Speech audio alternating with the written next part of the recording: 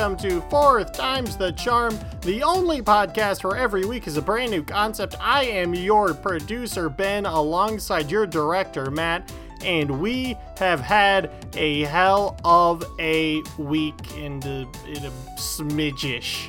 How you doing, Matt? I'm doing all right. I like to be open and candid with our audience, as I know you do too, Ben. So I'm tired, but I've had a lot of shit to do, and a lot of it was very energizing, followed by being tired. So we're cruising and we're bruising. Yeah, today is going to hit hard and hit fast, except for in the case of anything Matt has, in which case it will hit very slowly and softly. So, A Tale of Two Cities this week on Fourth Time's the Charm. Once again, if you would like to surpass our current biggest fan, Brennan, kisses Brennan, then just shoot us a message on our Instagram with this week's password, which is going to be hiking boots. Because we're going to have to pull ourselves up by the bootstraps. Ooh. Both Matt and I had very unique experiences over the past week and a half, and we are going to tell you all about them in the form of everyone's favorite, a top 10 list for both things we did. Numbered lists make the world go round. This is the format of America. They're the easiest way to build anticipation for something. Matt, what is your favorite top 10 content creator? I mean, I think WatchMojo. WatchMojo is the king and god. They're the BuzzFeed of top 10 videos. They make videos literally about nothing. And I think I watched a WatchMojo video where they listed the top 10 films made by a director in chronological order, and the director had released 12 films, and so they just started after his two and just kept going. For me, my favorite is game trailers back when they were a thing. You remember game trailers, Matt, and their video game top 10s with Stuttering Craig? I was a big fan of the original YouTube Machinima channel. And an early gem of the internet that I think largely forgotten now. It might have been niche, but who knows? Everything on YouTube kind of was at that point. Was the independent Halo 3 Machinima and Tricked and Tips videos, because there were so many of how to do this hack, how to do this glitch. Watch me nade 10 dudes. And then people making, because the success of Red vs. Blue, the greatest Machinima project ever made, led to this burst of creativity on YouTube of people using Halo and the options Halo offered to make Machinima. We've never seen a game since, I think, offer the tools that were built into that game that Halo offered, Halo 3 specifically offered. It has yet to be surpassed. See, my version of Red vs. Blue was the Legend of Zelda The Abridged series by a YouTuber named Adam West Slapdog. And I gotta say, I'm terrified to watch it back. He actually didn't finish his last series until, I think, last year. So he had a YouTube series, and he just did everything but the last 2 episodes 8 or 9 years ago. Holy shit. And then he just posted the last video or two, maybe 2 years ago. And it was wild. And I will never go back and watch any of them, because I am sure it has not aged as well as middle school me thought it did. I've had a similar experience, but in a different vein. So Red vs. Blue was big for me when I was a kid. I loved it. I have the full DVD collection and everything. And I was one of the very early subscribers to the actual Rooster Teeth YouTube channel when they started doing extra videos, not Red vs. Blue stuff, but gaming videos, and their original Minecraft series with I cannot remember for the life of me what their gamer groups with Michael and Gavin were. But and that I went in ebbs and flows with them as content creators through middle school and high school. And I finally stepped away after, 5+ years of like deep fandom. But I kept following them on like some social media, and I stayed subscribed to their YouTube channel. So I'd see the videos, but I'd never watch any of them. And like 3 months ago, I was like, man, I should go to the Rooster Teeth YouTube channel and like see what's going on. And what used to be like a rage, like nerdum video channel has become like, I don't know. It feels like scarily corporatized because it feels like these characters and these people have existed in the way they are for so long that it's now turned into something different. Where on the opposite end of it, the last podcast on the left has managed to like persevere in their own characters without like feeling like over distilled. But like I'm just like watching some of like the what's it called, the thumbnails here in their YouTube channel, and I'm like, it's the same people. I recognize like Gus, I recognize like Barbara Dunkelman, Gavin's here. There's a bunch of people I also don't recognize, and like they say the exact same animation style. It's just I'm like disturbed. So Matt, normally I would encourage this, but I feel like this is actually a really deep discussion that could take up a whole podcast of like a then versus now of some of the old YouTube shows that really got popular. I was about to mention the Irate Gamer. Oh, yeah. And not only the Irate Gamer, but the our original idea. Let's go. Yeah, but not only that, the Online Gamer. You remember that, Matt? The Online Gamer? I don't think so. It was a really popular YouTube series for a while. But it was literally just a guy pretending to be an adult who raged at Call of Duty, which sounds so stupid now, and it really is. It is not funny anymore. Or it probably never was funny, but as a middle schooler, it was the funniest shit on the planet. And I'm so embarrassed to admit that now.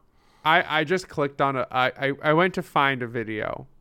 So there's a couple videos on YouTube that I remember were like the first ones I ever saw. And this was the first YouTube video I remember like watching on my own. And I typed it in, and when you know what I saw when I looked at how long ago it was posted? What, Matt? It says 14 years ago. Yeah, that's about right. And this is like 2007, so this is early YouTube. I remember when this had like star ratings on it, and it said like had under 100,000 views, because something having over 1 million views was like a big deal on this platform at the time. All right. This is another podcast. We can do this in like 2 weeks after our next 5 stars under 50. I think this is a great topic, but we're not here to talk about that today. Has changed so much. Today, we are going to head into some spelunking territory as we fall down the mine shaft of the top 10-tastrophe. Did you say top 10 catastrophes? A top 10-tastrophe, like a catastrophe of top 10. It's a top 10-tastrophe. That's the name. And this is the intro. Hello, welcome to Top 10-tastrophe. I am Ben alongside Matt. Today, we have 2 very separate top 10s that we're going to use to highlight both of our recent journeys. Matt went to Riot Fest in Chicago, Illinois, and myself, I hiked across an entire fucking island. Yeah, so I became a super spreader, and Ben went into his adventure as one. That's not true. I am not contagious anymore. My taste has partially come back. We're still working on those extra taste buds. But now, Matt, it's strange because certain flavors have come back more than others. The flavor that's come back the most is beef. I can really taste beef super well. Weird. Like while we were hiking, I had these beef sticks and they were amazing. On the other hand, like sour flavor has not come back yet. Can you just eat a lemon like an apple? Probably. Let's find out. Cut to a video. I don't have a lemon. And this is a podcast, so a video wouldn't do much. It would do well on the Instagram. That would go viral. Anyway, Matt, who wants to take the lead and explain their journey through the top 10 things to know about both Riot Fest and also hiking across Catalina Island off the coast of Southern California? I feel like the important thing is drawing the connections between each of our points along the journey. I can hit the crowd with a quick overview of why and when I went to Riot Fest. But I think my journey can parallel yours in a beautiful 10 to 10, 9 to 9 list combo. Sure. We'll go ahead with that, Matt. That's the development that happens on air for our guests. So this is Riot Fest 2021. I was nervous about going, but there's enough bands, and I love live music, and I wanted to support them, and I'm vaccinated, so I felt excited to go. This is my fourth Riot Fest. Super spreading mark. Yeah, hell yeah, baby. This is my fourth Riot Fest, and arguably the third best one. Okay. I think it was good, but it was a little strange. And we'll get to day 3 because Kyle won't listen to this. But day 3 was a bit weird. It was very fun. Don't get me wrong, but it was like a bit different because like when I go to festivals, I'm usually alone, and I usually just exclusively do my own thing, and I kind of like engage with the product that way. I like Island Cherry. I do too. I had a great time with them, but it was different, and it kind of like threw my brain off. Oh, okay, I see. Yeah, like I didn't have like it wasn't bad. It was just like things were like just very different. Yeah, we'll get to that in my top 10 because my top 10 has a semi chronological order because that's how I remember the things happening. Yeah, mine also does. So my fiance took me to Catalina Island. We hiked for 4 days and stayed there 4 nights. So we were technically there 5 days. We were literally there 5 days. Did you at any point during the hike like spend time in any particular part, or did you just walk every day? No, we walked every single day. We needed all of that time to get across the island. We took the Trans Catalina Trail. Was that the objective? Yes. So it was. So I had many a discussion about with some of our friends about you going on this hike. Really? Yeah, we were very interested. And the thing that I was curious about is, and this is gonna set an important tone for me, for how I treat your hike. Okay. Was the hike about the achievement? The hike was about Rebecca. No, yeah, for you. You know, that's not what I'm at. I know why you went on the hike, Ben. That's not a question. I'm asking, was the hike about the achievement? Was it about being able to say and having accomplished a thing? Well, it was both, really. So it's about being in nature, and it's about enjoying the views and the sights and the vistas, but it's also about... But how do you spend time in viewing them if you just walk past them? Well, we'll get into that. But also a big part of it is just the accomplishment of saying, hey, I hiked over 40 miles across a mountainous island, and so I fucking did it. So the achievement was part, because I get that because for me, if like I would love to do what you guys did. That it sounds really cool, but it would have to be like framed around the achievement, or it would have to be 3 times longer. Part of it is that as you're hiking, you're taking in the scenery. Well, of course, yeah. Right. So it's not like if you just sit down in the middle of the ground and look around, it's like, I mean, yeah, sure. But there's flat bits and dips and rising. So you sort of take in the whole area as you're hiking along. I don't feel like I missed anything, I guess, is a way to say it. Okay. I've always, when I'm in nature, I've always found a lot of like enjoyment and peace with like spending time in like a specific area and like getting comfortable and exploring. And then like if I was doing your trip, I would have done it over 8 days and spent hike one place, sleep, spend the next whole day just in that like small area, and then the next day hike to the next spot. Respectfully, Matt, you would have been bored shitless if you did that. The that the Trans-Catalina Trail is designed is that Catalina Island, I believe, is about 21 miles long. Okay. The trail is roughly 40 miles. So in a way, the trail is taking you through all of the sites you would want to explore on Catalina Island. And there are some extra places you can go to, like the highest peak on Catalina is technically not quite on the trail. There's some optional routes you can take. But for the most part, I mean, I saw 90% of the island overall just from walking around it. Sure. Yeah, I guess I have a very, like, in the mountains, like, forest mindset.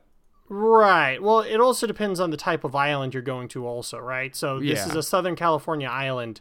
There are forests and there are trees, but there is also a lot of open fields and such. It looks like a lot of, like, sandy pathway. Like, I'm looking at photos of it right now.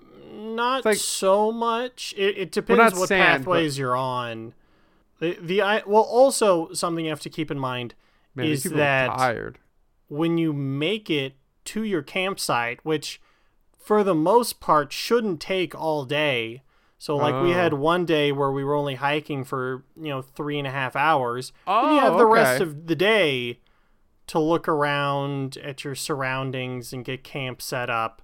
So it's not like you're going 100% the whole day, except unless you aren't prepared for what a certain day has in store, which we experienced. See, in my head, you guys were hiking like 6.5 hours a day, if not longer. So when my friends and I, some friends I know in Colorado, planned out hiking the Colorado Trail. Yeah, it was like 8.5 hours of walking every day. Because it was about the achievement. It wasn't about it was about hiking the whole thing, not about it was a chilling. Mix. Day one, that's good. We hiked. Yeah, day one we hiked roughly 8.5 hours, but that included a break in between. Mm-hmm. And that was our hardest one. Day two was, I want to say, like 6 hours. Oh, nice.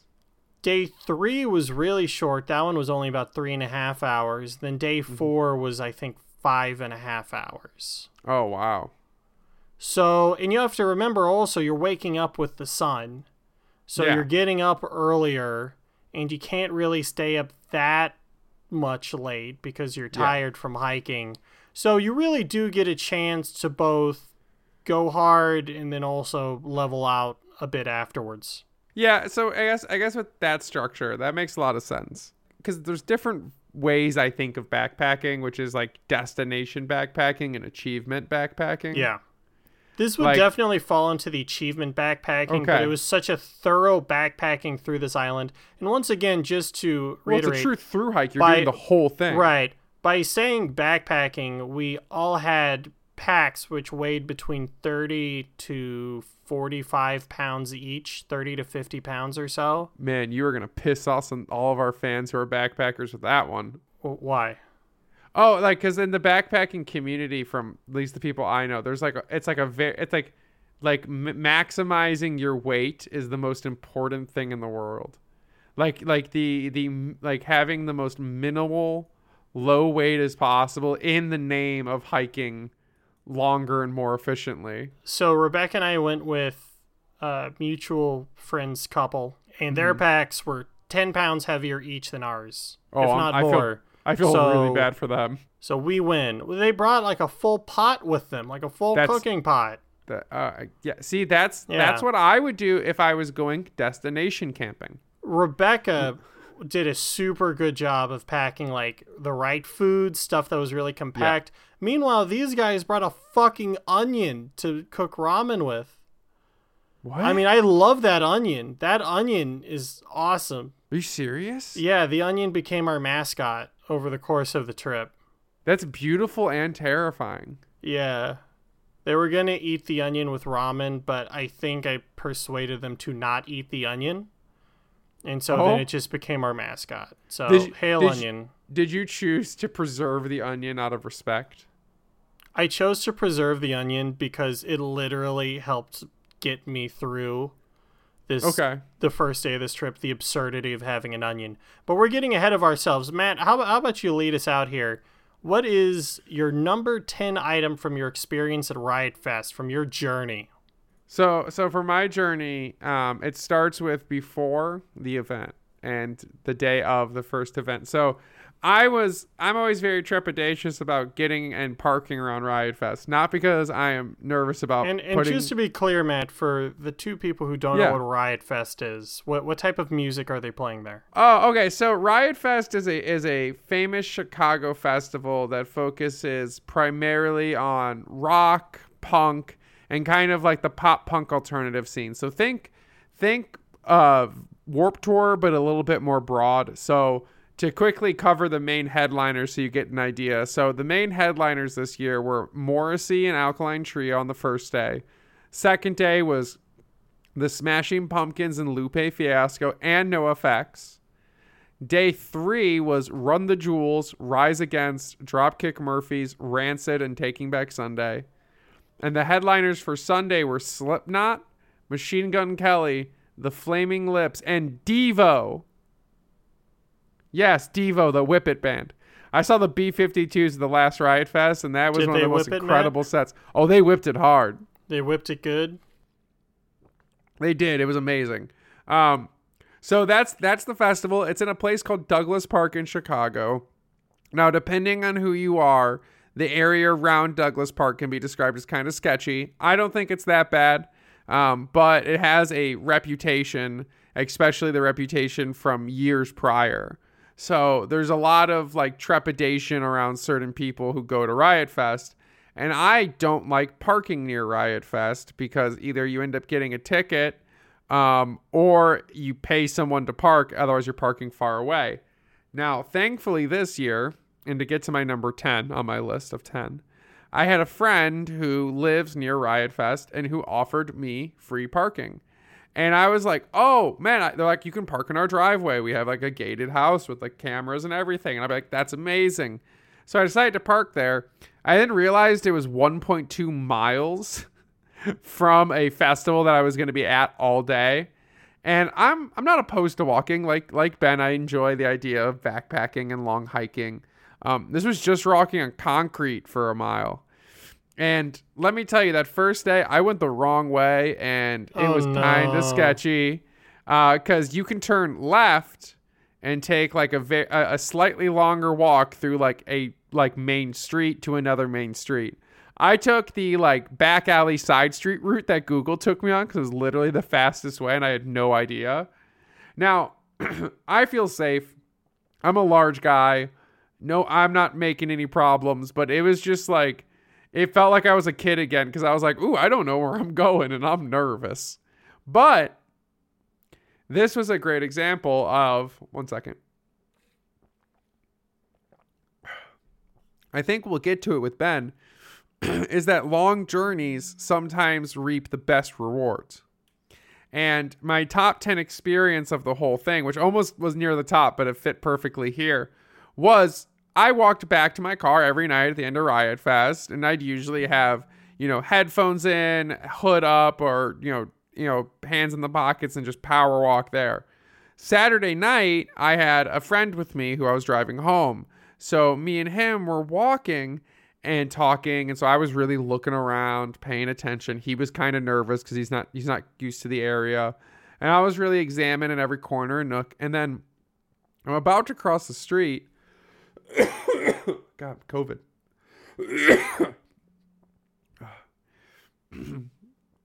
I was getting ready to cross the street by a KFC, and I see 3 people sitting in front of the KFC, and I'm like, man, it's 11 o'clock at night. Why are those dudes sitting in front of the KFC? So I start looking around. I'm like, is there a bus stop? Are these dudes just drunk after Riot Fest? And there's nothing. And I'm like, weird. Maybe they're waiting for something. And I ignore it. And I keep talking to my friend. But as we get closer, I look and I'm like, that guy looks really familiar.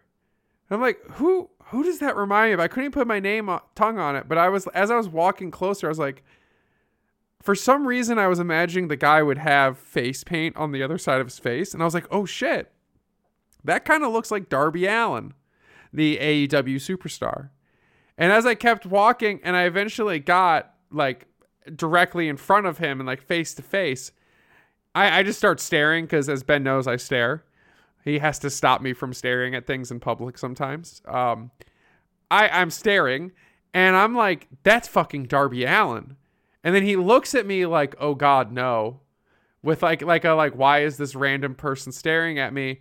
And then I just look him in the eye and I mouth without saying it out loud, Darby Allin? With like a queer question on my face. And it was like a kid in a candy shop. He just like slowly grinned and was like, yeah. And it was one of the coolest moments of the whole weekend.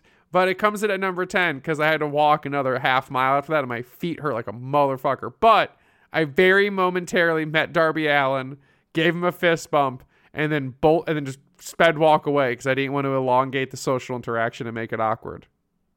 That's my number 10. Yeah, that's awesome. It was really cool. And you guys thought we weren't going to have wrestling in this episode. Everything comes Bring back it to around, wrestling. baby. Yeah, that's super cool. I feel like that's about the best Darby Allin experience you could have.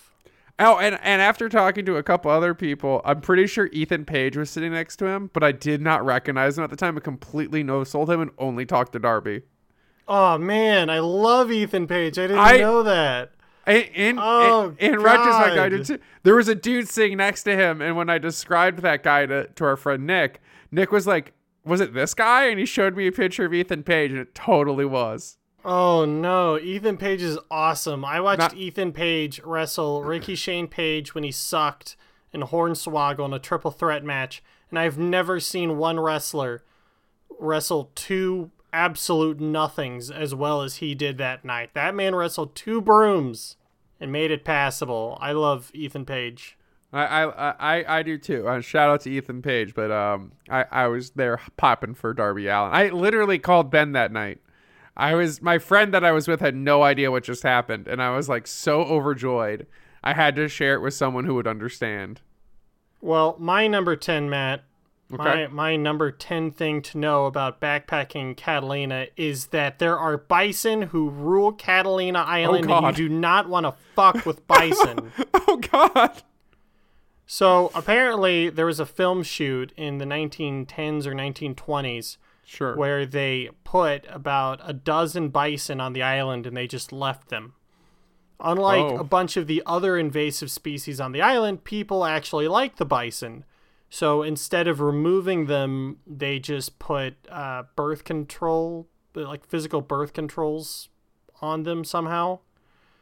And because of that, they can thrive on the island in their herds, and it prevents them from overpopulating because there's no winters and there's no natural predators of them on the island.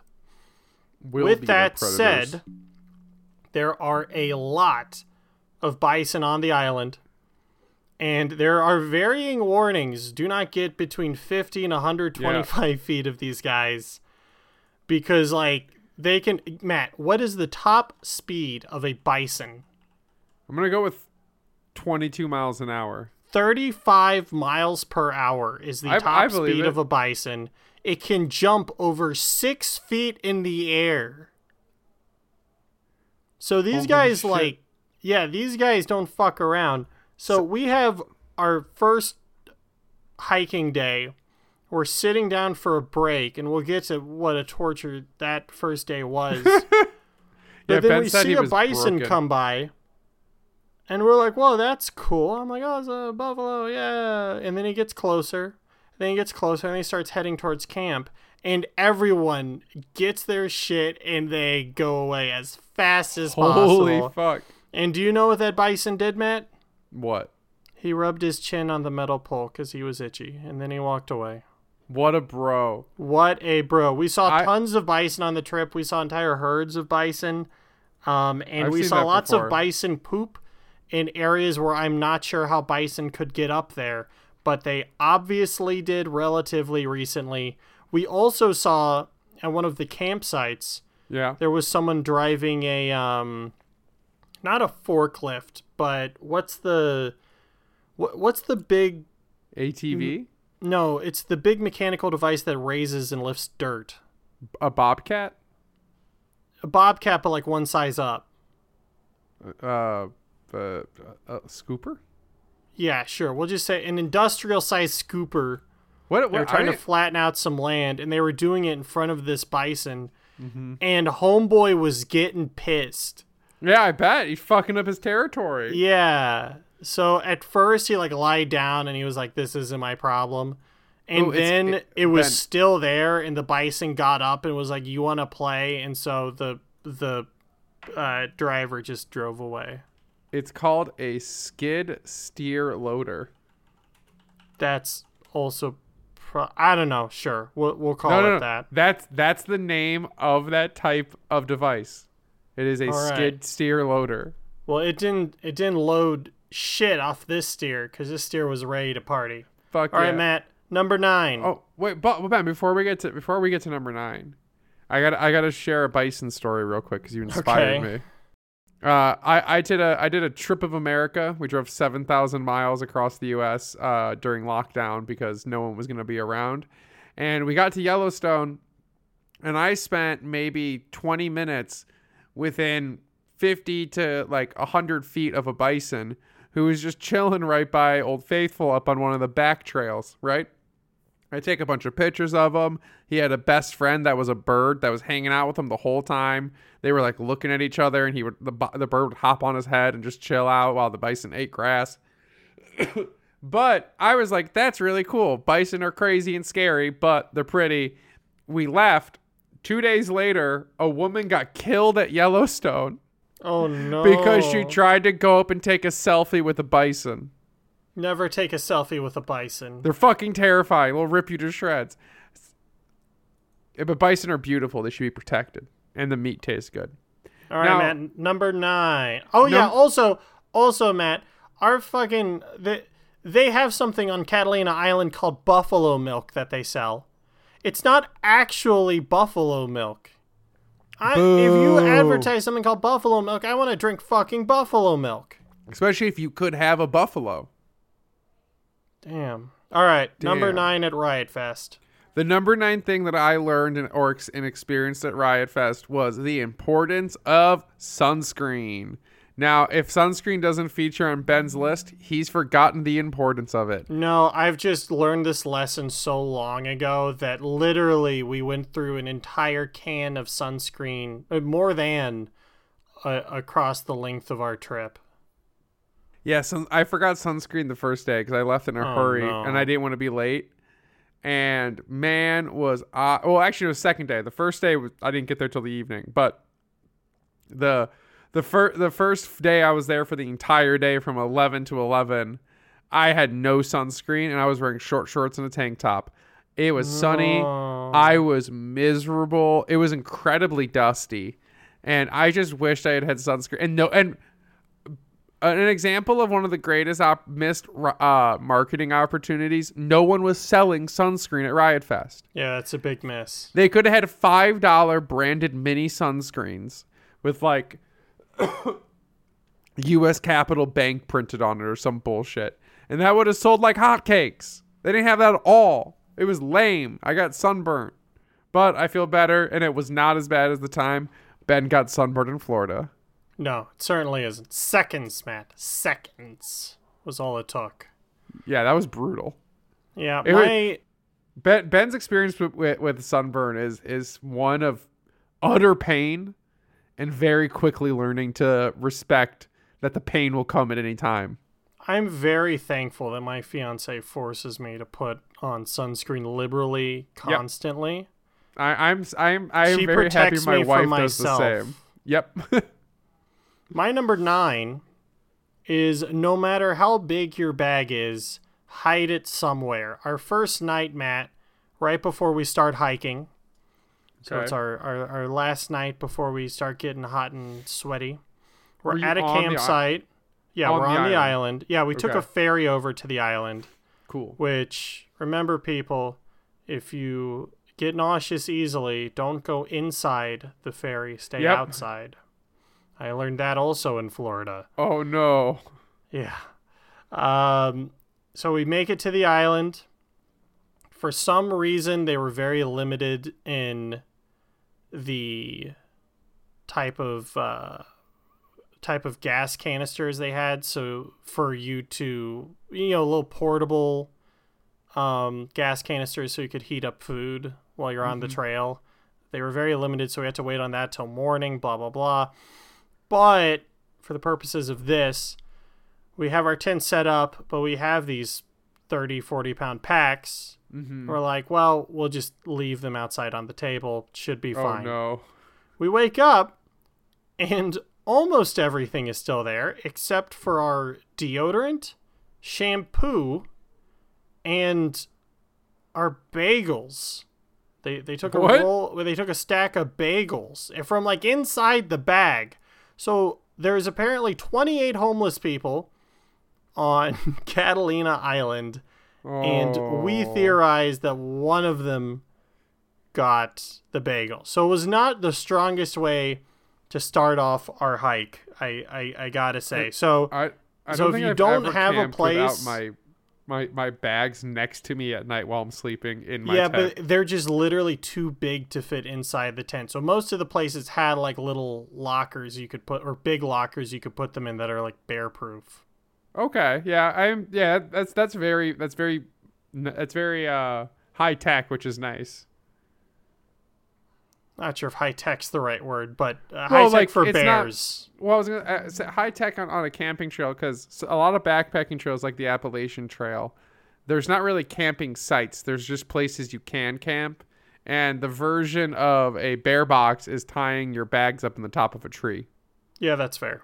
And like having like designated camping spots with like actual like steel lockers is really nice. It's like it's a sign of like a well-maintained, well-funded camping area. At every stop on the island, there was like a water hose where you could actually keep hydrated, which we will get to in a later point. Oh no. But Matt, number 8. You're burning at Riot Fest. What happens? So I was burning at Riot Fest. It was the first day. It was the first full day. I'll get to the first night there because that's relevant to my number like 2. But Saturday, I got there first thing in the morning because I wanted to see a band called Spider. They were disappointing. I went over and ran and saw Just Friends, who I remembered from when I was a kid, and they were, they were them. But also, Gwar was playing early on in the day. And for those who don't know who Gwar is, Gwar's a metal band that has an incredibly detailed stage show where they sacrifice models of like all of the presidents and spray the crowd in fake blood and fake alien cum. It's a wonderful time. Everyone's just there for the show. But what? Alien cum? Yeah, they shoot cum all over the crowd. If you follow us on Instagram, you would have seen the video of the lead singer who, they all wear these detailed full alien costumes because they're scumlords from space. And the lead singer's costume has these 4 giant penises on it that come out from, I think, a vagina that he has in the middle with 4 dicks coming out each side. And he was using it to shoot brown blood and cum all over the crowd with it. And they also have these giant like penis cannons that they use to spray crowd surfers in the face with green liquid. Huh. And after I saw them, I went to see a band called 4 Year Strong, who I had heard of. I kind of knew who they were, and they were all right in the past. But this year they really showed up, and it served as a moment to remember that one of the best things to do at a festival is to just go see those bands that are playing, because they'll really surprise you. And that mindset actually paid off later in the festival, which you'll hear about later. Ben, what was your number 8? Ooh, all right, well, let's get into the meat of the trip, Matt. The potatoes. Elevation over distance is everything. Yeah. Oh, yeah, baby.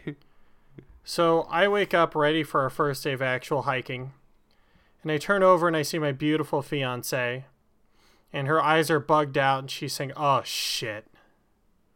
I go, "What's the problem?" She says, the trail today is steeper than I thought it was. I go, "Oh, it's all right." Because, I've been psyching myself up for this for a while. We spent months practicing hiking with our backpacks to prepare for this trip. And so we literally did a hike, which I couldn't quite complete, but we got close, which she said was double the difficulty of the worst part of Catalina. So I'm like, if I could do that pretty well, I can do anything. So I told her, we've done this before, right? And she goes, yep. That's all she says. Oh. So we get to the trail, and the first 1.5 miles is the hardest hike I've ever done in my life. There's a certain level of exhaustion where you start going up the mountain, and you're really hot, and you get up the first switchback, and you go, wow, I don't feel like I should be this out of breath. That's when you know you're fucked. Wow. So we keep going up the mountain, and my number of breaks starts getting more and more frequent. So my fear heading into this trip, my only fear is that I would be holding everybody up. Yeah. And I felt like for this first leg of the trip, because I don't know how difficult this actually is, I feel like my worst fear is coming to fruition, where I am holding up everyone, and it's going to be like this for the next 4 days. So I am struggling. Like, we're having to stop towards the top about every 100 feet, every 50 feet. And, like, when I need to stop, I need to stop. Because you know the grape lady, Matt? I sounded like the grape lady. Grape? Like the, like you were dying. Yeah. I legitimately, at a certain point, was like, I do not know how I'm going to be able to get to the top of this.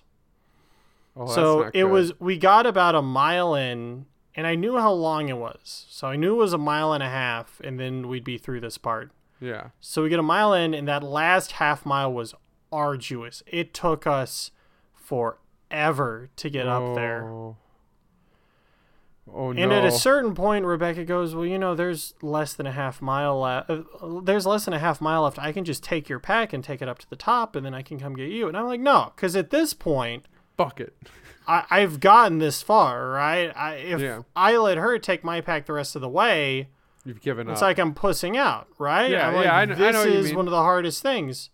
So I go, I want to do this. I'm like, I don't know, because we at first thought the third day was going to be the steepest. Okay. So I'm like, well, look, maybe we can find an alternate route on day 3 or something that's less hard, but I'm going to do this at least. Yeah. So I am practically crawling, but I finally make it to the top of the mountain with my backpack on, Rebecca right next to me. Yeah.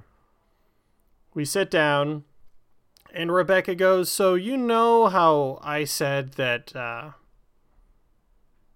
that one hike we did a while ago, it was, you know, about 1,000 feet of elevation per mile. She was like, you know how I said that was going to be twice as hard as the hardest part of this trip? I go, yeah. She's like, that part we just did was actually as hard as that trail.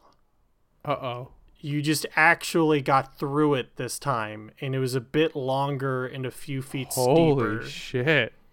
Yeah, with heavier packs on as well. So I don't even know how I would feel at that point. I felt fucking good. Are you shitting me? Like, having actually gone through that, I think she might have actually told me that later in the day. But that's actually, that is a good feeling. Yeah, because like this is something I physically could not have done before. Yeah, my legs were literally noodles when I was trying it, and this was only 3 weeks or so ago. Well, was it when you got there, or did you feel like that, like your body was like sapped of anything left? Well, we sat at the top once we got there for a good 45 minutes, and we had snacks and stuff to just catch up, and we had water to drink from our packs. And there was this random guy who ran over to us. He left his backpack there, and he was running on this trail. And like, you know, he was so sweaty, Matt. Okay. That his shirt was not just drenched in sweat. it was like drenched in the sunscreen that he had sweat off also. So there was like a 3-tone sweat on his shirt. That's how sweaty he was. Oh, no. Yeah. This trail was legit, and it's also bright sun, almost no shade, 90 degrees outside, no wind chill. Oh, so you're suffering. So that was suffering. Now, after that, elevation over a mile only goes so far, because what ends up happening is we still have 6.5 miles to go. I think longer, actually. Yeah, longer. We had 1.5 miles to 2 miles to get to a camp so we could have like quote unquote lunch, which is where we found out our bagels were gone. And so instead of having bagels, I had cold rice packets. Oh no. And a spoonful of almond butter. And let me tell you, Matt, almond butter does not fucking taste good. You mean it doesn't provide everything you needed? It does not taste good. So in the interim, going up and down the hills to follow, they're better, but they're still not good, because it's like, oh, it's relatively flat from here to the campsite. Well, no, it's not. You go down and then you go up. You go down steep and then you go up steep. Oh, so you have breaks, but in name only. So we make it that extra 2 miles. We lie down. We rest for a legit hour. Within that first 4 miles, Matt, I drank 4 liters of water. Holy shit. Or I'm sorry, 3 liters of water, which actually leads into my next point. I'll just say it now. We can alternate to next. But there is no such thing as too much water. On that first day, I had 5 liters of water. More than 5 liters of water. Wow. Just because we were going through that freaking much. Yeah, you were just hitting that much at the time.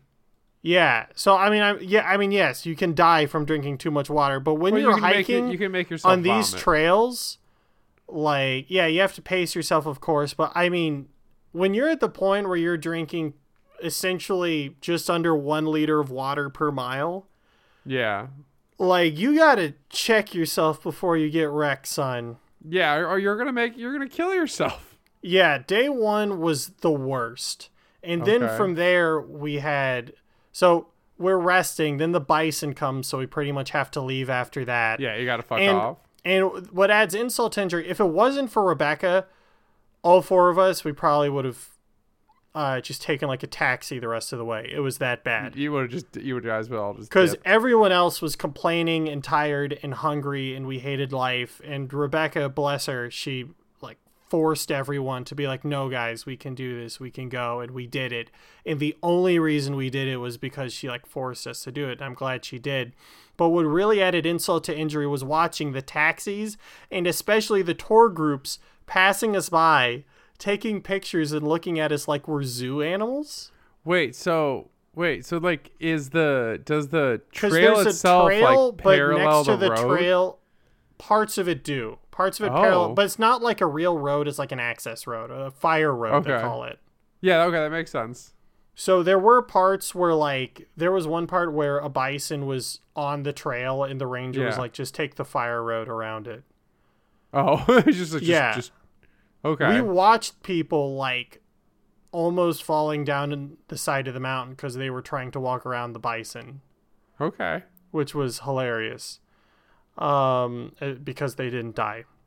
If they did get dead, that would not be funny anymore. But at a certain point when the tour groups would go by, I would just start doing the royal wave towards them. You know? Oh, like, hello, good people. Yes. Yeah. Yes. Yeah. I was like, hey, hello. everybody. What's up? I'm signing autographs over at booth 17. All right, Matt.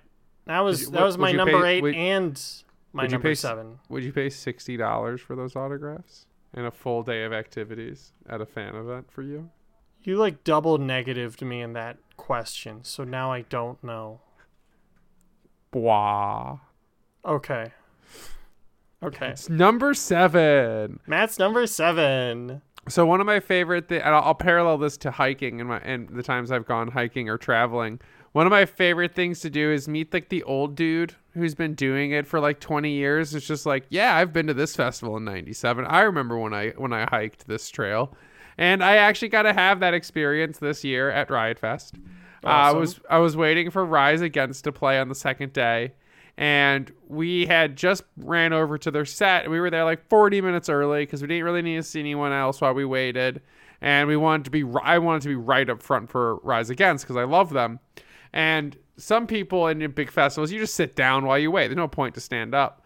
So we just popped a squat, and these people next to us were just like, "Oh, that's a good idea." So they sat down too, and it was this young woman who had traveled to a bunch of different festivals, and then there's this old guy who kind of looked like a guy from Screen Junkies, Steve Mance, and he was just like the nicest guy. But it was very fun talking to like the old school elder, he was like telling his stories about going to like the original Lollapalooza and like going to like Bonnaroo like 20 years ago, or like going to the very first Riot Fest and all this stuff, which was amazing. It was super fun. And then That's awesome. Me and him got to have this conversation where we just like chit chatted about seeing like old classic rock bands at like weird festivals. Like I saw the remaining members of Lynyrd Skynyrd play at the Chili Fest, and it was literally a chili festival in the middle of like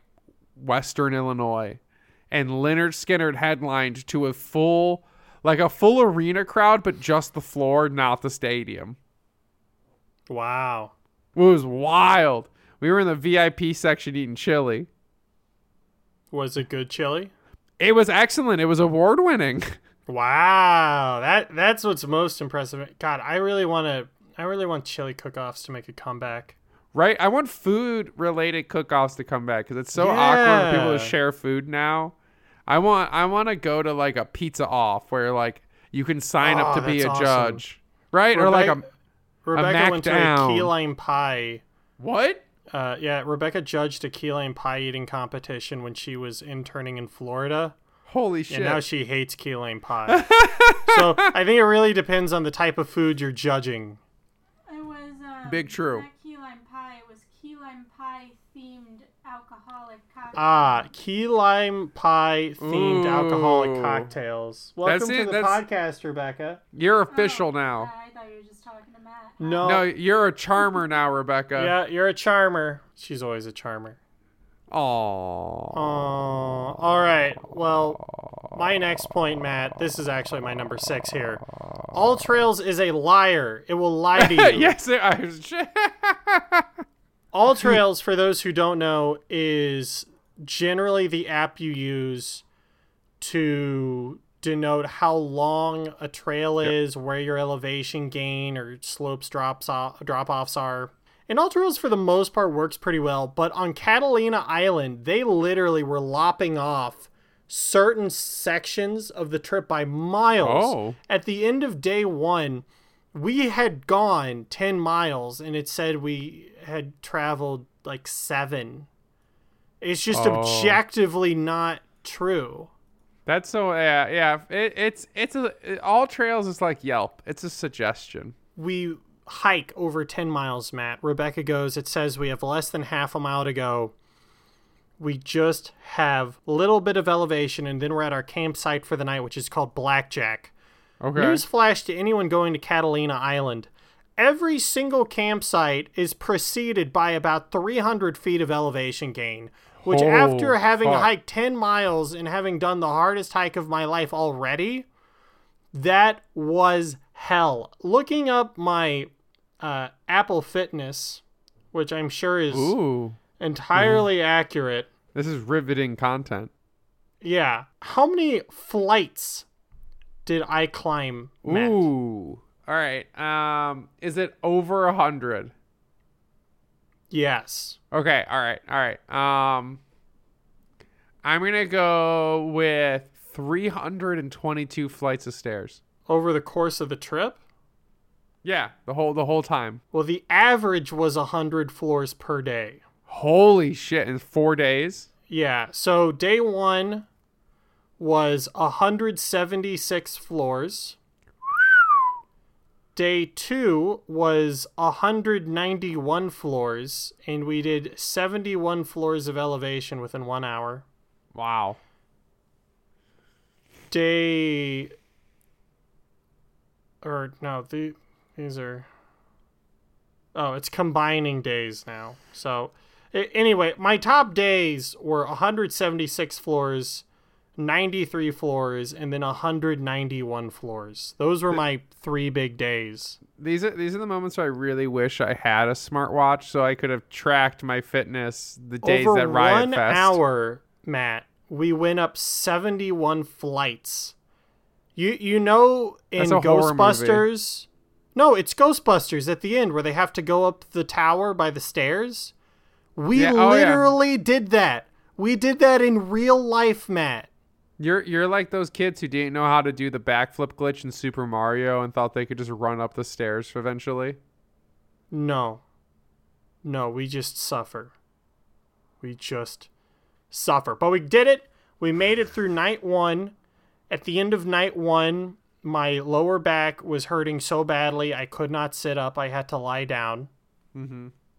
Which is a really strange feeling. I was still grape ladying all the way up till nighttime. Rebecca made us mac and cheese for dinner, which tasted so much better to me than it actually did, because I had it the next night when I was less tired, and it was not good. Oh, no. Punitive mac and cheese. But I made it through the end of night 1, and I woke up the next day ready and rearing to go. Matt, what's your number 6? So my number 6 is very short and very straightforward. In the middle of day 2, I decided I need a snack. And I didn't know that, I forgot that Riot Fest had food trucks. So I got in the line for a corn dog. It was shockingly cheap, and it was one of the best corn dogs I've ever had. It was moist, it was long, it had a perfect coating, just the right amount of toppings on the side given to me. Excellent corn dog. I went back and I got a second one. I'm glad I had corn dogs. And to talk again about the food, I would say Riot Fest had some of the best festival food I ever had, because on the second day we decided to actually hit up the food trucks, and I was able to get a Harold's fried chicken sandwich in the middle of a festival without leaving, and that was delicious. Festival food is some of the best food because it's like eating while camping, but with a lot less suffering and a lot more fun. So what's the actual thing for number 6 though? Just corn dogs are good? Yeah, corn dog. I mean, it's that food. I mean, I like corn dogs. But food affects the experience of where you are and what you're doing, and how food, like the idea of having food at a festival compared to having like food while camping. Like I remember every time I've had a meal while on like a big camping trip, it's like a super like exciting experience. Like you're relieved, like you're resting, you're done. It's time to heat up your first meal, have a big thing, and then just like chill out or like finish the rest of your tasks. And having that moment at a festival is very similar, but instead of it being this like big like release and this like time to like really take in needed calories, it's this experience of just like extra joy on top of what you're doing, but you're also getting that sustenance. And it was like the perfect thing to get me through both of those days. So what I will say, Matt, to counter that, my next point is that everything tastes good after a hike. Yep. But not everything is good after a hike. That is also true. As I learned with my mac and cheese, that night 1 tasted a little off but pretty delectable, and night 2 was barely edible. Through no fault of my beautiful fiancée. But, you know, mac and cheese without milk and butter's kind of doomed on arrival, yeah. I wouldn't have made mac and cheese on a camping trip. Well, you know, live and learn. C'est la vie. Look, if I was in charge with making food, I would have just gotten like 12 cans of Steak and Shake chili. All right. Yeah, that's what you need. So that's all you need. Beans. It wasn't the only meal that was like that, though. To try and be cheap, when we finally made it to camp on one of our last days, which had like a little town there. Yeah. I was like, okay, there's only one restaurant in town, kind of expensive, but hey, the general store, they make pizzas. I'm like, hey, are these pizzas good? They're like, well, they come in frozen, but like we heat them in an actual pizza oven. It's pretty good. Okay. We're starved. We eat pretty much the whole pizza pretty quickly. I'm like, oh yeah, this is shockingly all right. It's like one step above DiGiorno. But once the cheese isn't like melty anymore and is congealed, oh no, I realized that part of the meltiness from the cheese is actually the crust, which hasn't cooked all the way through. Oh, And it's just gooey, no. soppy, crappy. These are not adjectives pizza. I want. No adjectives. And then I had crippling stomach acid that same night, which is the first time I've had stomach acid like that in 5 ever. This episode brought to you by Pepsid. Yeah, and we did not have Pepsid with us. Oh, so no. Maybe that should be another point. Yeah, add that in your backpack. Yeah, so don't get the general store pizza. It costs less money, but it's not worth it. It's never worth it. Bring in what you need. Natural fruits and vegetables. All right, Matt. Number 4? Number 4? You're on number 4. I'm on number 5. All right. Well, hurry up, Matt. Get over here. I'm trying. You keep going. I'll just do my next 2 back to back then, because fuck you, Ben. So my number 5 was my experience going to see a band who I greatly enjoy seeing live, but will never listen to on album, the Mighty Mighty Bosstones. Ben, do you know who the Mighty Mighty Bosstones are? I do-ish. Oh, wow. So they're a very energetic ska band who has like 7 instruments. Everything is very fun. There's trumpets, there's flutes, there's saxophones, there's guitars. It's a big, wacky, good time. And they're a band too. If they're playing a festival, you set aside time to go see.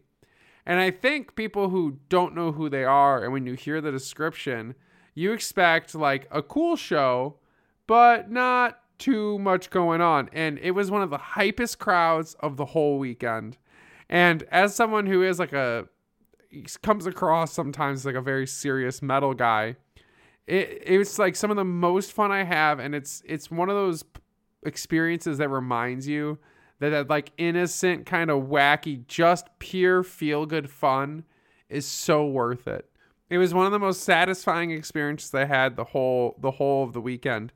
And it was very interesting because I had never put it together in the same festival, but ska fans, thrash fans, and hardcore fans all kind of do the same dance, like the same kind of like moshing dance, but it's just progressive layers of either going much faster or much slower. And it was great because I was in a ska pit, like there was like a circle pit for the ska band, and I'm like, I kind of know the ska dance, but I'm mostly like a thrash or like hardcore person when it comes to those kind of crowds. And so I was just kind of doing my thing, but I realized if I just did it slow, I was doing the same thing as everybody else. And I think it's a very interesting intersection of culture where all these 3 genres that you would usually never see a lot of overlap, especially admitted to overlap. I'll willfully admit that I will traverse between all 3. But there's a lot of very uptight fans in those genres who are like, ska purists. They only listen to ska. That's their thing. Thrash heads who only listen to thrash, and hardcore kids who are obsessed with hardcore. And that's it. And their niche group is the only group that matters. And it was beautiful. And one of the things I love about festivals like Riot Fest, there's so much diversity that you see these guys who come off as like the elitist, like centrist dudes who you see in the pit for like the one hardcore band playing. You're like, man, I'm not going to see that guy going crazy for Mighty Mighty Bosstones. And I saw like 6 of those dudes losing their shit, jumping along to some goddamn trumpet and singing about having a good time. And it serves as a good reminder to always just try to have fun, and to relate it to like hiking and experiences like that. When I'm on like a trip like that, I love just to take moments to find something like wacky and ridiculous, like whether it's like finding an old tire swing in the middle of the woods or spending 20 minutes trying to take a picture of an owl. Like that shit's just like a good, relaxing way to like unleash the mind. And if you saw the videos of the Mighty Mighty Bosstones on Instagram, it was as awesome as it looked. And I'm going to parlay that into my number 4 because we're short on time. I'm still really sleepy. And Ben's on number 4, and I'm taking it back. And it's that sometimes the best things that can happen at a festival or an experience is something that's surprising. Something you had no intention of engaging with, but completely captivated you. And for me, that happened on Sunday at Riot Fest when I saw the band Fever 333. Now, this guy, Fever 333, played what I would describe as like proto, like emo rap / like hardcore rap. I don't know how he refers to himself or what genre his what fans. an interesting designation. Because it precedes what I would consider the current generation of emo rap. Emo rap and screamo rap has a very unique place that it sits within the metal emo rap genre right now. And Fever 333 really felt like a band that was doing that before the modern generation that's doing it right now was, but is still taking influence from a lot of the same original bands, where a lot of the people doing traditional emo rap and that kind of screamo rap style, like Suicide Boys, like a bunch of other bands whose names slip my mind right now, but you know who I'm talking about. Little Scars, Scarlords, Suicide Boys, those dudes, they have like their influences are like very clearly in like OG emo and in like Midwesterns like mall emo and mall screamo, which is a really big scene for like me too, because that's kind of what I grew up with. And this guy clearly had some of the same ideas when it came to how he wanted his music to sound, but took more influences from like hardcore and from like Rage Against the Machine. And the ethos of the music to me is very similar, but the approaches are different. So it felt like a more proto version of that. And I usually don't like that kind of music. I think some of it's good, but some of it's pretty lame. But this dude fucking killed it. The lead singer of this band and the rest of the band just went full send on their set. The dude climbed to the top of the rafters and performed an entire song while hanging / dangling from a height that would kill him if he fell. Just That's hold amazing. like it was like fucking Shane McMahon, and he wrapped his microphone around one of the top support beams so well that when he climbed back down, he tried to pull his microphone down, and half of it came down, so he was dragging it across the stage while it was looped up over a giant bar, and it was periodically coming unplugged. So he was carrying around 2 microphones. And at one point, he set up all the front of stage speakers, sprinted across all of them, and did a front flip in and around the bass player, who was just jamming out and wasn't paying attention. And the other guy, I think, was trying to hit him, and it didn't work. And he just like landed like some like Cirque du Soleil shit.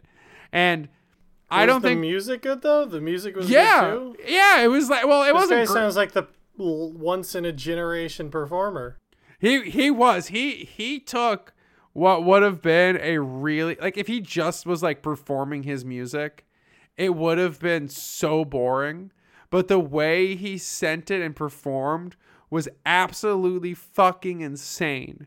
And it made it, and like his message that he ended up proclaiming and fighting for and talking about was like super meaningful and I think really relevant.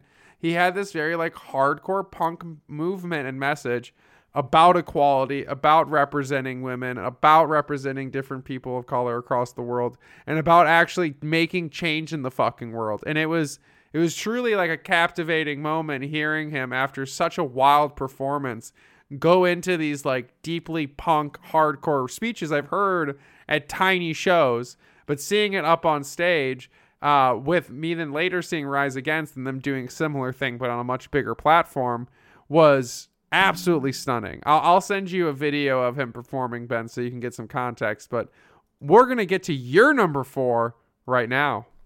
Ooh, yes, we are, Matt. So, shockingly, all this was day 1. Day 2, we hiked up to the airport in the sky, which is the one airport on the island. Okay. And then we followed it on the way down to Little Harbor, which is a little tiny campsite right on the ocean. One of these points should have been, if you can find an opportunity to spend the night next to the ocean, do it, because listening to the ocean while you fall asleep, the real ocean is one of the most relaxing, awesome things you can do. Yeah, I've done that a few times, and it is like sleeping to the sounds of like nature that is bigger than yourself is one of the greatest experiences in the world. Yeah, but especially the ocean because it's so consuming and overwhelming. Yeah. Like, Well, it's bigger than you. It's so much more powerful and massive than anything most humans can conceptualize. And that's one of those experiences. my lesson I got from this was don't go into the ocean if you have a blister on your foot. Oh, fuck. So I had a blister on my foot from all this hiking. We hiked 10.5 miles on day 1 and we hiked about 8 miles on day 2. So the camp set up and Rebecca's like, oh, we should go into the water. Great. So Yeah. walking into the water, I have what looks like a small blister, but nothing too bad. I go into the water, feels fine, and then all of a sudden I just feel like a sharp pain in my foot. Like, that's weird. No. So I'm like, well, it must have popped, but like, I'm sure it's fine. And Rebecca's like, oh, do you want to go back? No, I'm fine. As I keep walking, though, it starts hurting more. And more. So eventually I go, all right, I have to go back and see what's going on. So I don't race back. I trudge back. I check my foot. And you know, Matt, it's a truly strange feeling when you look at your foot and you see this blister Yeah. and it's green.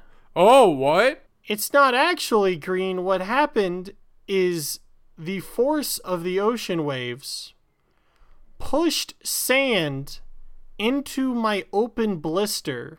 Oh. And since it was only no. opened from the front of my foot, I had a pocket full of sand inside my freshly opened blister. No! What the fuck? That's worse than Calvaire. So poor Rebecca needed to take out her knife, slice open my blister the rest of the way to empty out the sand to prevent it from getting infected. Yeah. Make sure it was clean, then sanitize and wrap it up. Let me tell you, not a pleasant experience. Rebecca's Really? now an amateur pediatric surgeon. I'm glad it's pediatric. Yeah, so good. Did I say the wrong one? Pediatric is for children. Fuck. What's the foot one? I don't know. I would just call her a trauma surgeon because that's what you Sure, experienced. she's a junior trauma surgeon now. I now have to Google what is a foot surgeon called? A podiatrist. Podiatrist. She's podiatrist. an amateur podiatrist. She did a wonderful job, although the bandages did cause me to have a second blister on my pinky toe. And then when I Ooh. tried to take that one off, the tape actually pulled the blister off with it. Oh! Yeah. And it also pulled part of the skin off of the rest of my foot because it was too strong tape. But then we wrapped it up again, and then it was good for the rest of the trip. So just keep that in mind, people. Yeah, that's a lesson to learn. All Well, right, Matt. All right, so now it's time for the top 3. I'm going to hit all 3 of these in a row because they kind of represent a similar idea. So I have a very particular way in which I like to enjoy live music, especially rock and heavy metal and hip hop. I like to be up front. I like to be in the middle of things. And if there's a pit, I want to be in it. That is my mindset. That is what I go for in every show. And I'm almost always up front, regardless of if it's a good idea or a bad idea. Whether I need to leave early, I need to leave late, I push up and I enjoy, because there's a certain sense of like chaotic beauty to being up front with a huge crowd. And on Sunday night when I was there with my friend Kyle, he didn't want to go to the front of Slipknot's pit because he wanted to leave early, which I was okay with because I was exhausted and had work the next day. But I've seen Slipknot live about 8 times prior to this. And every single time I've seen them, I've been up in the front, in the middle of the pit, in the middle of everything. And for the first time, I watched them from the back. And in my head, the majority of the people back there were doing what I expect when you're watching a show like that from the back, which is just kind of like singing along and just standing there. which sounds lame and boring to me because it is lame and boring. And I would never want to do that at a show because I'd be horrifically bored, especially if there was like a good crowd up front. Now, what I did see and what I did not expect was I saw like a good 5 to 10% of people that were back in the very back just going fucking wild, like they were in the middle of a pit. Yeah. But just Make like your own by pit. themselves or with like one other person. And I was like, I've never seen this. That's fucking beautiful. If I did have that level of energy, that's how I would do it. No, I just force you to go up to the front. Yeah, that's fair. Well, I do go up to the front. I just go so far up that I'm not a part of it anymore. What? Oh, Whenever we go to a concert together, yeah, I just stay in the front. Yeah, like, in front of the pit. Yeah, well, yeah, that's the beauty about the front of a show, because you can either be in the squeeze or you can be in the pit. And the squeeze, while for really crazy shows can be a little chaotic, is not nearly as wild as the mosh pit. And they're kind of two lenses of it. And if like I'm tired, I go where Ben is, where it's like the pit usually happens like 5 to 10 rows of people back from the stage, unless it's a tiny show. And so then you can just kind of push up to the front where you just kind of jump and sing, which is always a good time too.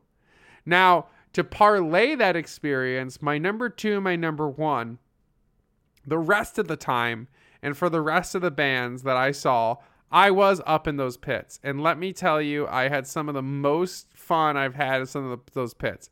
I already talked about the Mighty Mighty Bosstones. On the first day, I showed up late and saw the Circle Jerks, who are a fantastic, famous punk band. And they had a great pit, and it was my first band of the day, and I was like, this is amazing. And then I got to see the first of 2 local headliners who personify, to me, one of the most important things about Riot Fest, which is how fucking cool Chicago is and how amazing our live music crowd is. Because I've been to shows in multiple states and multiple countries, and Chicago has one of the greatest live music rock crowds in the entire goddamn world. Chicago is to your concerts the same way LA and the New York area are for like indie wrestling. Yes. I mean, even though Chicago, even our indie wrestling reputation True. is like there's a reason All Out and All In and all of them have been here in Chicago. There is a certain ambiance to the people here when it comes to live performance. And I think it's our like deeply like the both the Hispanic and the deeply Germanic aspects of the city, because both of those cultures are deeply embroiled in the ritual of live performance. And there is something that is so just intoxicating about seeing Chicago people, seeing a Chicago band. And on the first night of the show, one of those bands is a band I've seen like probably 9 times with my dad, but always in like sit down venues at like big theaters or at like bigger, quieter, calmer festivals. It's the Smashing Pumpkins, one of the most important bands of the 90s, early rock and grunge and like Billy alternative Corgan rock. owns the NWA, and that's the only reason why he's still doing Smashing Pumpkin stuff. Yep, to fund it. And I've seen him at a small venue in the North Shore of Chicago called Ravinia, where he did a solo show where he brought out the entire roster of the NWA onto stage to perform his last song with him and dance with him. That's amazing. It Billy was beautiful. Corgan is the biggest money mark right now. Yeah. Oh yeah. He's incredible. And you know he's a money mark because this show was fucking wild. And for the first time in my life, I actually got to experience a Smashing Pumpkins mosh pit. I managed to push all the way up to the front, and everyone went goddamn crazy. He played like 2 hours, and it was just like a love fest of Chicago. He has multiple songs like Tonight Tonight. He has songs like Zero, Boulevard Mountains, all these songs, 1979, where he sings about Chicago and talks about what it feels like to be in the city. And he has lines like the city by the lake, and hearing a fucking fully packed Chicago crowd of mostly Chicago people sing that line to him without him needing to say a word, and it is a deafening level of volume from a crowd, is one of the most incredible and like affirming things to be a part of this city. And then that was doubly put when Rise Against showed up. Now, Rise Against had to replace the absolutely incredible legend, so I was devastated to not see Faith No More. Faith No More were supposed to be one of the headliners on Saturday, but the lead singer had to pull out of the event due to a combination of COVID concerns and a severe mental health crisis. And that's we not good. And we hope he gets better. And like they spent time on stage honoring him, and I'll give him that honor here too. I hope he gets better. I hope he's doing well. I really hope they come back to Chicago and can keep doing shows. But because of that, Rise Against decided to fill in, and they gave the classic Clerks line. We weren't even supposed to be here today because they had no point. They weren't even supposed to be at the festival. They had just played at Northerly Island a few weeks ago.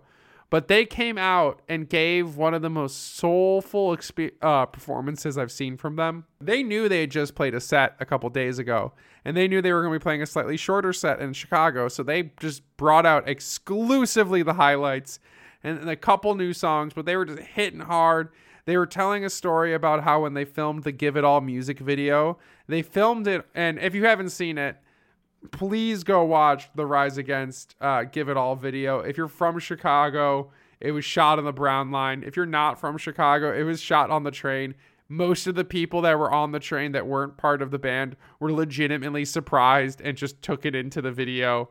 And it is one of the most incredible like honorships to like the punk scene of Chicago. And it has like some great bits that relate to a couple full movies. But it was really a special experience being in a place that was all about Chicago with these bands singing about and being about Chicago.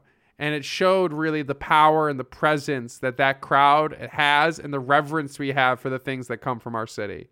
And that's my number one. And that was like the most important thing for me about Riot Fest is it's not just remembering the love of live music and how important it is and why it was worth going to that show in this time period right now in 2021. It was more than worth it because being with my city again, being with my people again in that crowd was bar none to anything. We were at Rampage when CM Punk returned. We were at Dynamite and those were all in Chicago and we were with our people, but that wasn't Chicago at its purest. Chicago at its purest is standing in Douglas Park or standing at Northerly Island or standing at Grant Park or like last Saturday night standing in the tiny venue, the Subterranean, being purely themselves and seeing local bands from here play on giant sold out stages is just such a beautiful moment. It should never be forgotten and no one should ever undervalue the dramatic importance that live music gives to a huge city of people. Obviously not the same level as you, but I also noticed, and this is one of my points, number 3, is that when you're on these long hikes, I put the further you go, the nicer the people. Yep. But yeah, in I a agree. way, there's some sort of unwritten kinship between people who are hiking these trails when you're 20 miles in, and of course you're surrounded by the shoobies or whatever who just drive in. But when you're on those long roads or long trails and then you find a stopping point, it's like, hey, there's those people from yesterday or 2 days ago. What are they up to? There is a certain level of kinship you feel with them and a certain level of familiarity. On day 2, we were hiking down the mountain and we look and we see people who were camping with us earlier that day but left an hour earlier. And we see them from like a mile away. And it's just sort of like a comforting sign of like, oh, hey, you're not alone out here on this trail. It's like an old friend that's around you. Yeah, well, in the Chicago music scene, I have a whole community of people that I'm like, I would call myself like friends with, but I only ever see them at shows. The only experience we have is like, oh yeah, you were there. We know what's up. Yeah, I have that at wrestling. There are these two guys, or two kids kind of. I first saw them when they were in like high school and they were going to PWG and they saw me at the GCW show a few weeks ago. I didn't have a chance to really talk to them, but it was scary at first because I look similar-ish, but they filled out a ton, and I was like, oh my god, I did not recognize you guys. I was concerned because they knew my name. Oh God. Yeah. That is a weird experience. Yeah, that like the like, Yeah. hey, I remember you from 3 years ago. What's going on? Like there was a guy that I ran into in the Rise Against pit, and me and him have run into each other at so many shows. But like he like ran up and like gave me a hug in the middle of the set, and I was like, who the fuck? Oh, you! Right. So something we learned come day 3 is that it's better to leave your pack than take the easy route. Mm-hmm. We were lucky on Catalina because they did have an option where you could get your packs driven over to the next camp location. And by day 3, we had a choice. We could either take our backpacks and take the fire road Yep. to our next location, which was not too hard but kind of boring, or we could take another 100-something feet of elevation and go from sea level up to the top of a mountain, cross to another mountain, and then walk back down to sea level. Oh, yeah. And we took the mountain route. Hell, did you really send because your bags? Rebecca really wanted to, and so I capitulated for her. Of But course, it was as you worth do. it. Yeah, I bet It was definitely worth it because the vistas of being at the top of a mountain and just seeing everything below you and seeing where you just were like 20 minutes ago, Oh man. like halfway down the trail, is truly mind-blowing. Yeah, that I can only fucking imagine. Like, that one was a real sense of accomplishment. And because we took the packs off, we felt like fucking Superman because we're like, oh my God, look at us. We went higher than we did the first day. Yeah, look what Like we twice achieved. as fast. Like, look at that. So once we got the packs off, the rest of the trip was a lot easier. Well, weight is the biggest thing in hiking. It's like the It's amount not the of biggest weight. thing in hiking. I would say elevation gain per square foot probably is. I don't just know. because I feel like, like that elevation gain, the difference between that same hike with no weight on your back versus 20 pounds of weight and versus 30 pounds, I think those experiences are drastically different. I mean, they are, with long but- distances in mind. But at the same time, like if you have a trail that's steep enough that you need hiking poles for it, which these were, it's like that changes how you even approach it. True. Whereas weight just makes things harder. Yeah, it's the So difficulty it's, increase. It's two different things, really. But so we made it down that was day 3, and that was our shortest hike. We did the whole thing in about 3.5 hours. And there we spent the night at Two Harbors, which is also where we would ferry out. So our last 2 nights we stayed at Two Harbors. We left our camping supplies for our last day, where only Rebecca and I, because our 2 friends, they were tired and Bitches. wanted a beach day, and one of them got an ear infection and vertigo. Holy shit! What? Yeah. Yeah, you guys almost died. That's so what I'm, we that's what I'm hiked getting. the final 14 miles, but it was a flat, pretty much trail. It was really cool because we went in and out of these coves several wow. hundred feet above sea level.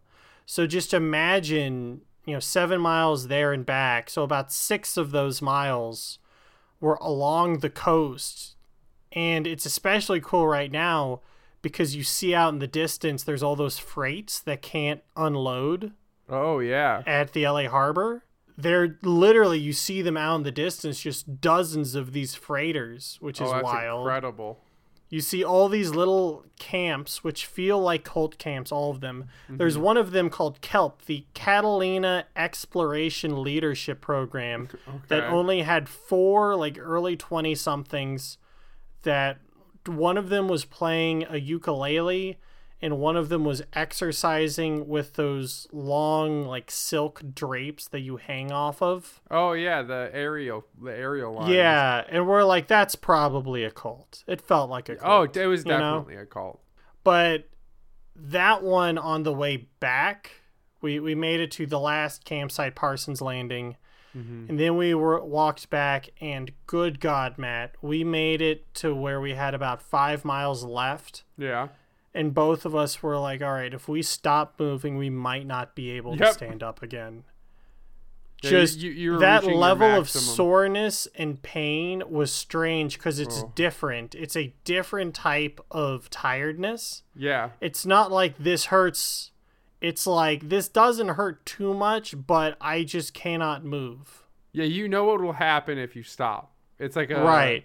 It's not pain. It's like the realization that your body could stop. We did the first 7 miles in, I think it was 2.5 hours.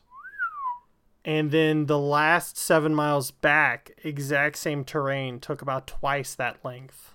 Oh, wow. Yeah, maybe not quite twice, but it definitely felt like it, It was I'm sure. way up there. But that does lead to my last point, which is, in spite of all of the pain, it is worth it for having said that you've done it and for having this sort of experience, because it really is something you don't experience otherwise. Oh, Even yeah. if you go camping for like a night or two, there's really nothing like being unchained and being on an island and just the only thing you have to worry about. Well, I also had to answer work emails when I was at high enough elevation to get internet access. But beyond that, just 40 miles of hiking and you sort of get in the zone past a certain point. Oh, yeah, you have to. And it's worth it just to say, like, I hiked an entire fucking mountain myself. I climbed like 5 fucking mountains and I climbed down all of them. Mm-hmm. And then back up the next one. I pushed myself past what I thought my limit was. Yeah, that's human. It's not something that I would be keen on doing again anytime soon, but it's something where I'm very, very glad I got to experience it. Mm-hmm. And it's definitely a very memorable experience. Well, that just means one day, Ben, you and I are going to need to go hike the Colorado Trail together. As long as the elevation is less than 1,000 feet per mile. Yeah. I think we can make that true for parts of the route. It only takes 4 to 6 weeks to do. You know, Matt, I'm gonna put that in my ideas bin. All right. Which also doubles as my campfire. Oh, nice. Okay, I'm glad to be a part of your energy. Yeah, we also, over the course of the trip, and this is where I think we'll end it, you work in a bit of that delirium from camping and hiking for several days in a row. We came up with an idea where, for me, I think the most disgusting name for a commonly eaten potato chip is sour cream and onion. Right? Okay, I think that's a dumb name. So we workshopped a new idea, Matt. What do you think tastes better? Sour cream and onion. It's the same chip, by the way, okay? Okay, yeah, same base. Sour cream and onion. Okay. Or zippy chive dip. I'd much rather have sour cream and onion than zippy chive dip. What's wrong with zippy chive dip? It sounds like it's going to taste like plastic. Like it sounds horrifically artificial. I don't know what I'm about to eat, and I don't like chives as much as I like onions. Okay, so we've heard these ideas before, but we've decided to ignore them. Okay. Over the course of the trip, we built up an entire brand for great. Zip-tato chips. Zip-tato chips sounds like something. We've been workshopping some ideas. Fallout. We're going to eventually open up a theme park called the Zip Zone, and the mascot is a giant zipper named Zippy. The Zippy costume character will be a giant zipper. The head will be at the bottom, of course, because it'll be shaped like an exclamation point, the zipper will, and then the little hook will be the person's head. And because their head's on the ground, they'll have to crawl along the ground. They also have yellow contacts in their eyes. Okay. They only say, "I'm Zippy," and they hide around the park to surprise park patrons, where they crumble up Zip-tato chips and spray them on you. Oh. If you find Zippy and surprise him, he will let out a piercingly shrill scream and run away. Zippy also hides behind buildings, will surprise you from a zip line, and will hide inside the air vent. And all he'll say is, "I'm Zippy," and spread potato chips all over you. He has a pet called Zipped Up, which is theoretically a cat that's inside a potato sack and is struggling to get out.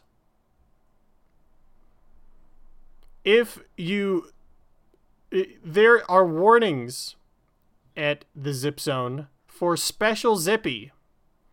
And if you do not buy the special Zip-Tato chips with their dips, which are Zip Dip, Zip Zip Dip, Zippy Dip, Zip Zippy Dip, or Zip Zip Zippy Dip, which we do not explain what any of those taste like.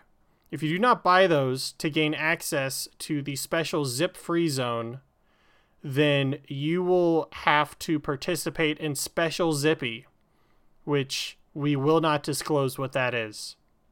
Every time there's a full moon, Zippy will show up. They're a group of Zippies, by the way. It's sort of like a Zippy army. Zippy will show up at the top of the hill in front of the moon, and he will play his signature fiddle. And the theme music for the park is xylophone-based. Well, like a bag over my head that's been zipped shut and completely isolated from oxygen, I'm starting to drown. And you know, sometimes your first idea is a good one. And sometimes your second idea continues to be all right. And then you really fumble it on the third idea. But I can tell, Ben, that was your fourth idea. And the fourth time was the charm for you and everyone on your trip. I'm Zippy. Have a good night, everybody. Everybody's Zippy. Good morning! Follow us, like us, talk to us.